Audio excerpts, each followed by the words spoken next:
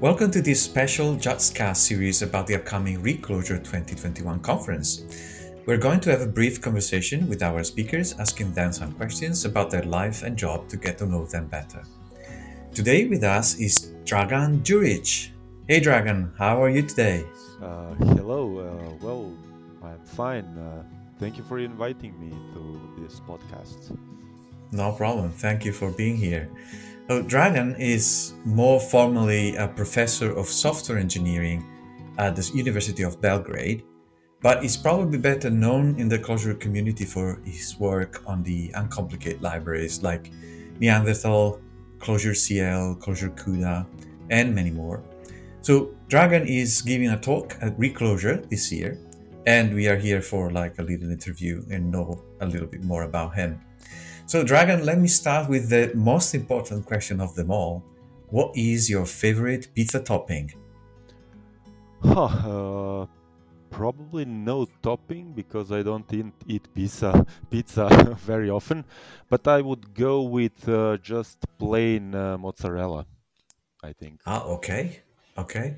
I'm also on that side of pizza toppings. I like simple flavors. So sometimes I'd be tempted to say basil would be my Mhm. my favorite ingredient. It doesn't need to be missing on the pizza. But yeah, okay, so we are not like a pizza lover. Not exactly. I mean, I tend to eat more healthy food, and outside of Italy, I suppose pizza is not real pizza. So probably, if I were in Italy, probably I would like it, and probably I would go with some traditional flavor, I think you're right in that like sense. basil.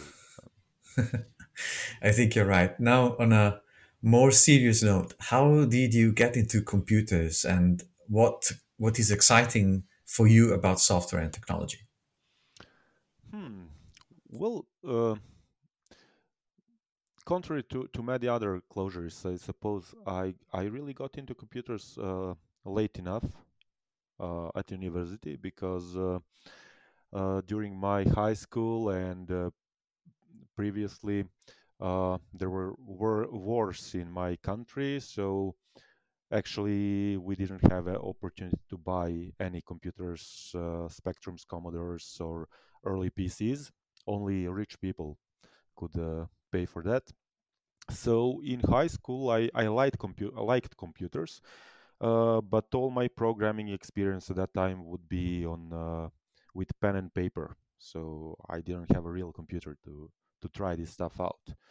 And then at university, obviously, I studied information systems. So at that time, I had to learn it, and that was the first time I got my PC and start doing it for real. Hmm. An early So, passion then. well, I liked technology and computers, but I didn't have opportunities to really use real computers as a kid. Uh, Mhm. so later, uh, I got into it late enough, but it was easy to learn stuff. I didn't see it as a obstacle or problem. I learned basic programming. I mean, not programming in basic, but basic programming in. It was a Turbo Pascal. It was my first language. And after that, I got into Java. I got into it professionally, then start researching and um, learning more exotic topics. So yeah, a late start, but then I quickly got into it, and still today, it is a sort of a hobby that is also my job. Yeah, that's the best situation one can be in, I guess.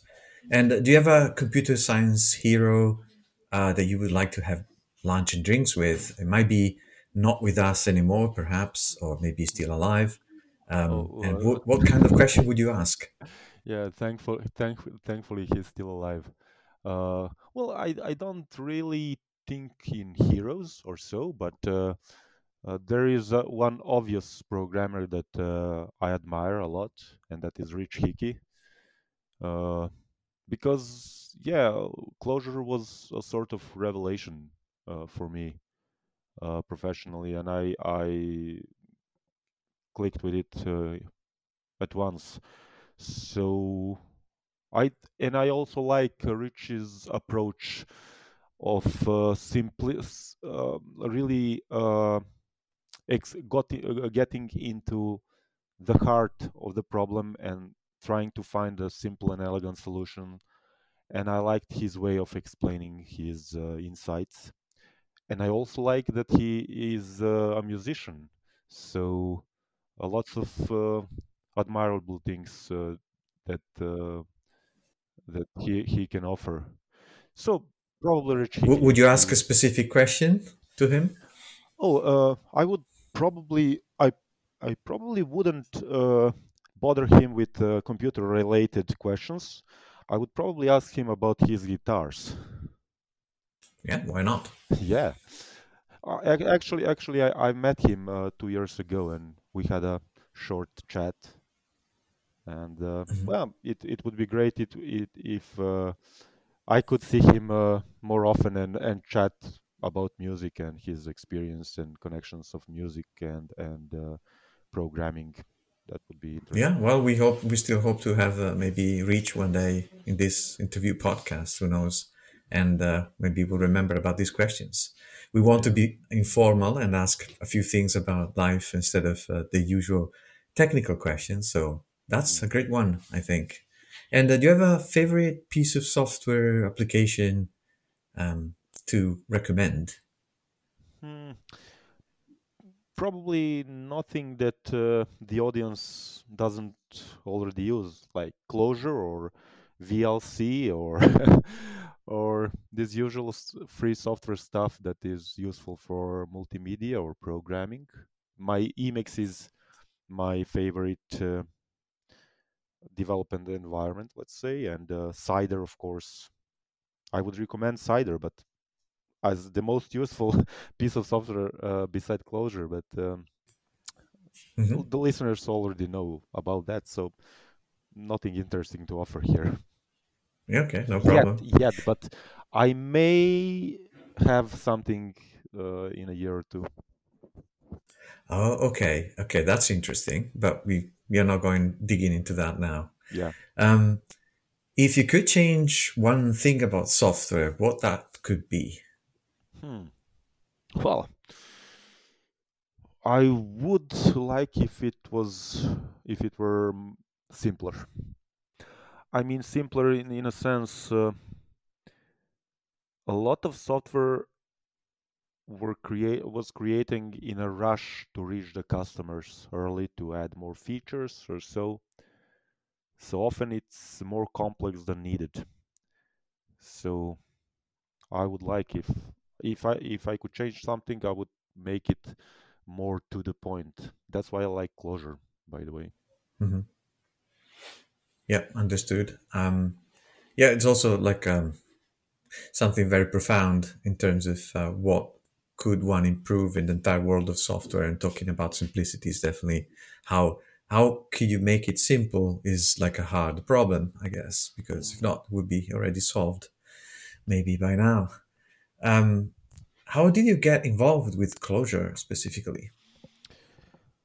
I think it was uh, in the spring 2009, and I was already for a few years before that. I was into meta programming in Java primarily, and trying to create some abstract things that would enable people to write simpler code with more automation or so. Uh, and then when Clojure was announced, I don't know whether it was around version 1.0 or a few months before that or something like that. But I literally recognized that Clojure solves all these problems in a much simpler way. And I switched immediately. Actually, I decided to switch immediately. I learned it in, let's say, a couple of weeks, and then in a month I already had some research completed, and I published in IEEE Software, I think, which is highly regarded software magazine. So that was like, I noticed a tool that I thought fundamentally changes the way I program, and the tool proved to me that something that I would need years to complete, I completed it in a month with whole research and paper writing, and managing to pass the reviews, which is really hard. Like, it's rejection rate is like 95% for Hmm. such kind of magazines like IEEE software.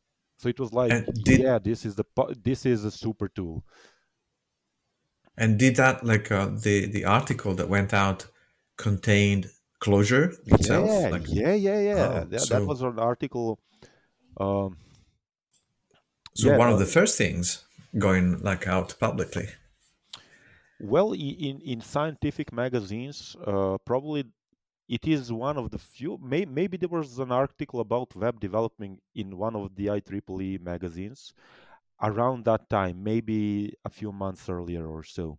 But definitely, it was one of the first appearances of Clojure, or the article that is 100% about Clojure and the usage of Clojure for some problems in serious scientific magazines. All right, And I'll yeah, so probably link it into the show notes, so we have a link to that. yeah. What are your favorite? Well, you already talked about that, so I'm not going to talk. Not going to ask you what are your favorite things in Clojure, because I think we covered them. But is there like a favorite Clojure core functions? Well, it's difficult to say because many Clojure functions are so useful and so well thought out. Of course, y- these are functions that were invented in Lisp, also in Haskell, perhaps, and so. But I would say probably map or reduce, because these two functions are like the um, cover like 80% of use cases of looping Yeah. and filtering and transforming data. So really Hmm. two powerful concepts. And I remember uh, the first uh, the first moment that I really start digging into Clojure is the moment when I really understood how to properly use reduce and map. So this Yeah. was my key insight. Oh yeah, Hmm. this is reduce. Yeah, cool. That's it. That covers like 50% of all looping that I ever wrote. Oh yeah, and it's also like a fact that there's a famous paper um, called about the universality of fold, which is like a kind of Hmm. reduce. And in that paper, if I remember correctly, they show how reduce can be used essentially for everything, to do mapping, to do filtering, which is essentially correct. Maybe you don't do it Yeah, in yeah, practical life, but it's universal. So I agree with your choice there. yeah, yeah. I mean, reduce is a sort of equivalent of looping, but I meant in many cases you would use map and not think about that it's actually implemented through reduce, or you would use filter or so. But in many custom loops, map would not be capable of doing what you want, and then reduce is like the really power tool that you would use directly. So, Yes. but Hmm. anyway, these two concepts of reducing and mapping was the first real revelation of Clojure for me. Yeah. And now to talk about something slightly different, other than like software development or closure. If you could be anything, what would you do instead of doing software development? Would you do another profession in life? Hmm. So you, depends. Meaning, if someone forbid me for like uh, court of law saying you cannot do software anymore, so you have to do something else, or if I didn't get into software, what would I do? Yeah, more the second, I think. Mhm. Well, I don't know, probably software, something creating, something creative. I love to learn things and build things. Uh, I would love to, uh, for example, to. I like music a lot. Hmm. I like sports. So if I could make my living with this, then probably I will try to be a musician. But it's difficult. It's much more difficult to survive as a musician than as a software developer. So I don't know whether it would be realistic. But if we say like something like, okay, but don't worry about whether you could earn enough money with it. What would you like to really be? Then I would probably like to be uh, a rich son of a rich person, so I can do then anything that I I wish, because I wouldn't Yeah, worry about whether I have money for for that. So I don't know. I like to go for creative stuff. So yeah, anything that's creative, probably I could that survive. makes sense. And so you mentioned sport and music. So is that what you do for fun? Sort of. Well, I train every day, uh, and also I practice Taekwondo for like 15 or 16 years, Hmm. and Wow, that's a long time. yeah, and I also liked music from small age. Uh, I always liked music. Hmm. I didn't properly play any instrument because, well, we didn't have money to buy a guitar or some um, similar tool. And also, we didn't have money to pay lessons at that time. There wasn't internet or YouTube, or so. The only way that you can could learn to play an instrument. I mean, I'm talking this because there probably lots of younger people, so they didn't experience this. So the only way you could learn something would be to go to a proper school for that, like uh, music school. Hmm. But this school only taught classical music. Uh, Mm. and the other way would be to find a local private teacher and pay him for every class. But since there were lots of economical problems in my country, which is Serbia, this is close to Italy, but not capitalist enough at that time Hmm. Yeah. to have these sort of opportunities. Um, it was a lot of hassle that I didn't want to bother my parents uh, Okay. with. So I never properly got into music. I was like a really a passionate listener, but not participant. And Okay. for the last 10 years, I've been practicing Cuban dancing.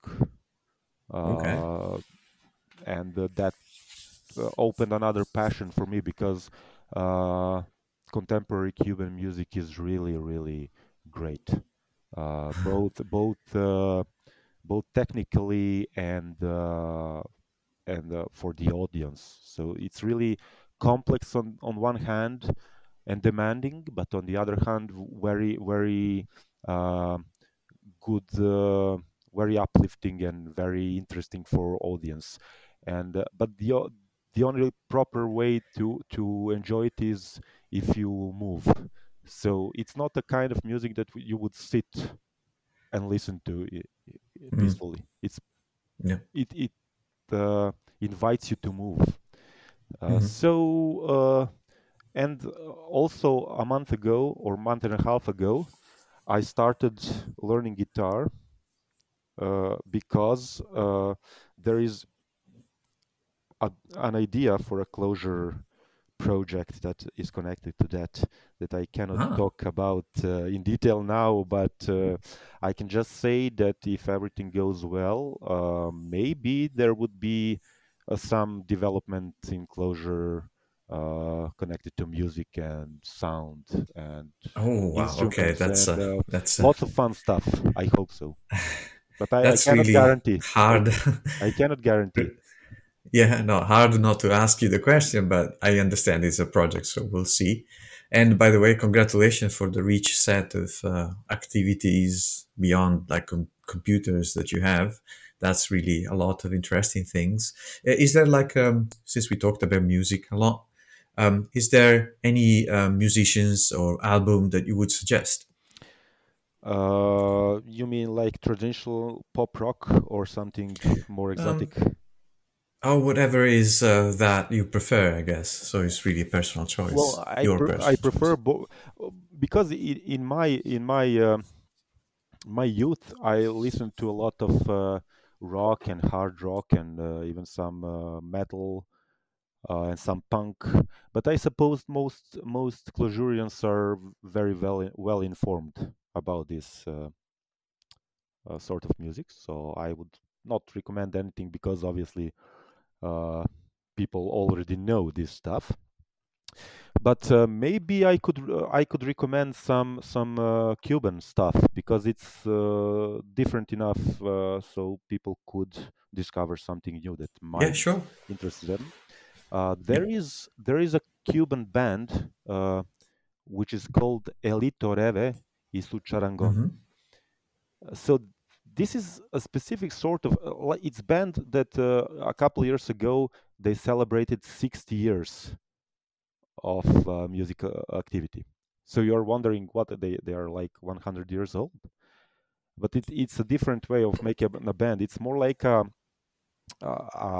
musical troupe that has a leader, and then that leader recruits best musicians that he could find, and over time he changes them. And lots of these musicians go out and start their own bands. So this is really great band that is based on traditional uh, Cuban style, like 100 years old, but with lots of new additions, like with lots of traditional Afro music, Afro Cuban music, lots of traditional non-Afro Cuban music, lots of modern styles and influences from pop and rock, and mixed into one fantastic uh, musical sound that's like you cannot hear something like that in popular music in America or Europe. It's like Mm. both virtuosity on one hand and on the other hand, uh, powerful, uh, rhythmic, polyrhythmic uh, push for movement. And it's interesting. It's Okay. not some experimental music that you would say only devoted listeners would understand. This is popular music in Cuba. In Cuba, Yeah. this is like I don't know Rolling Stones or something like that, but modern, like new Rolling Stones. Interesting. So we'll challenge our listeners to try to, we'll link to the show notes and challenge our listeners to stay still on their chair when they listen Yeah. to this music if they can, Yeah, and but see how many can do that. I have another recommendation that would be closer to the taste of our listeners probably. And I discovered this recently. This is a French artist that goes as a band Carpenter Brut, like John Carpenter, like Carpenter Brut, and it's a synthwave artist. And for people who like a mix of 80s synthesizer and 80s metal in a modern sound and with 80s like pseudo 80s visuals. I can recommend a concert for the canal Arte, for French channel, TV channel Arte. It's called the Carpenter Brut Release Party. There are like 10 songs conceptually arranged, and this could be interesting for your listeners. Good, good. Very good recommendations. So now we are going philosophical, a little more maybe, and I'm asking you, what is your idea of perfect happiness? Oh, well, if I weren't a software development developer, I would have to be a philosopher, professional philosopher, to try to answer this. Maybe a freedom to do things that uh, that I feel I have to do.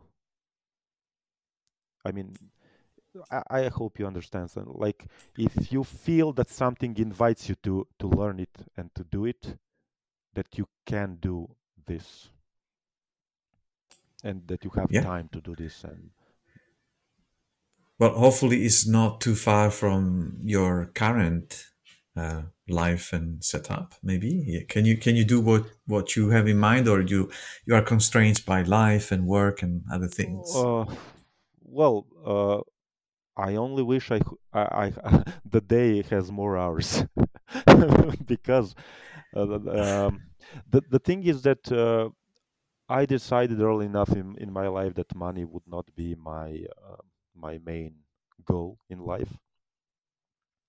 So that gives me an opportunity to forego more money for more liberty. And Mm. I can say that I am satisfied with what I have, although in monetary terms is not anything fantastic. It's not bad, but it's not, but it's enough for me.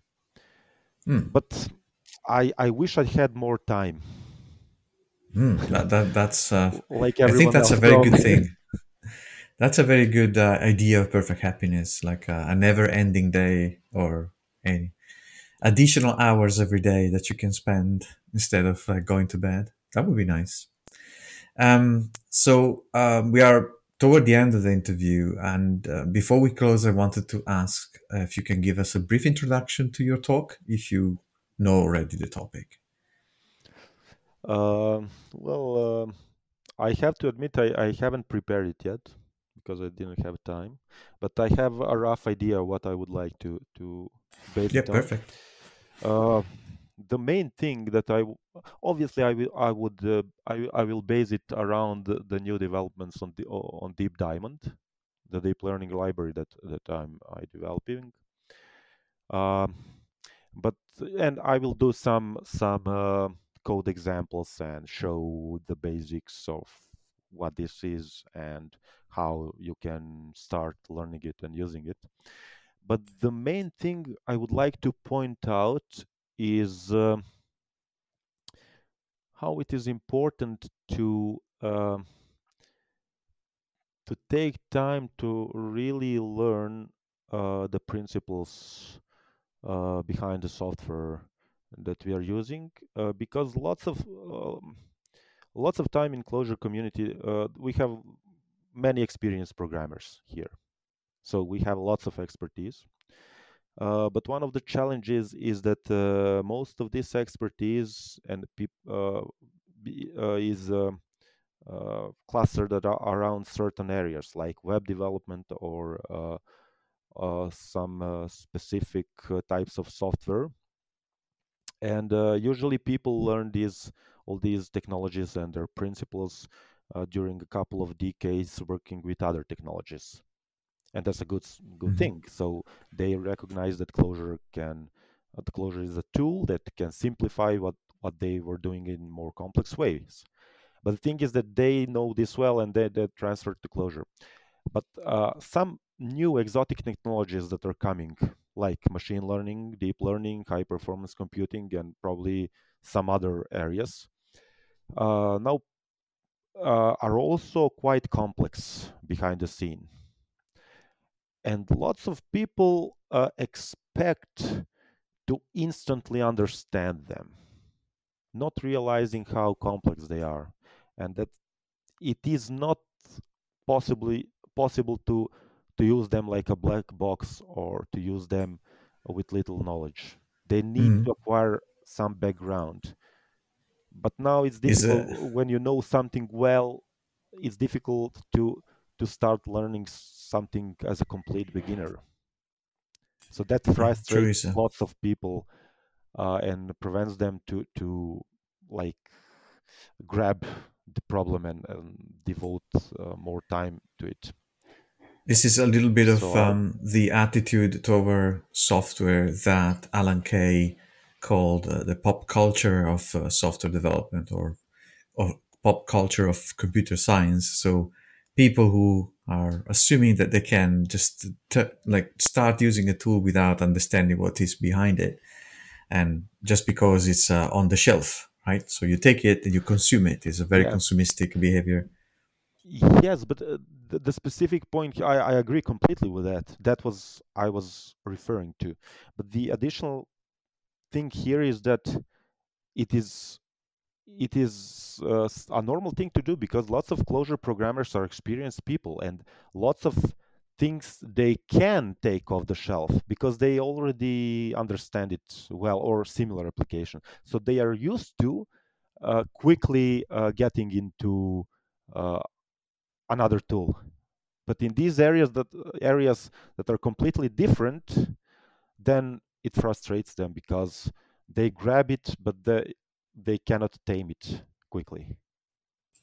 Okay, so we'll hear maybe a little bit of this, maybe in your talk as well, along Yeah, with that was something that any. I plan to try to discuss, not to offer any Fantastic. solution, but just to point it out and see how people understand. Maybe someone will have some Well, insights into that. anything we forgot to add that you would like to add at the end of this conversation?